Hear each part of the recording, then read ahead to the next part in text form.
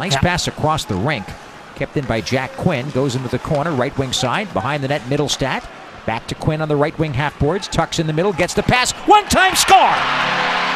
You could see that one coming from about 25-30 seconds away. Alex Tuch scores on the power play. It's 2-0 Sabres.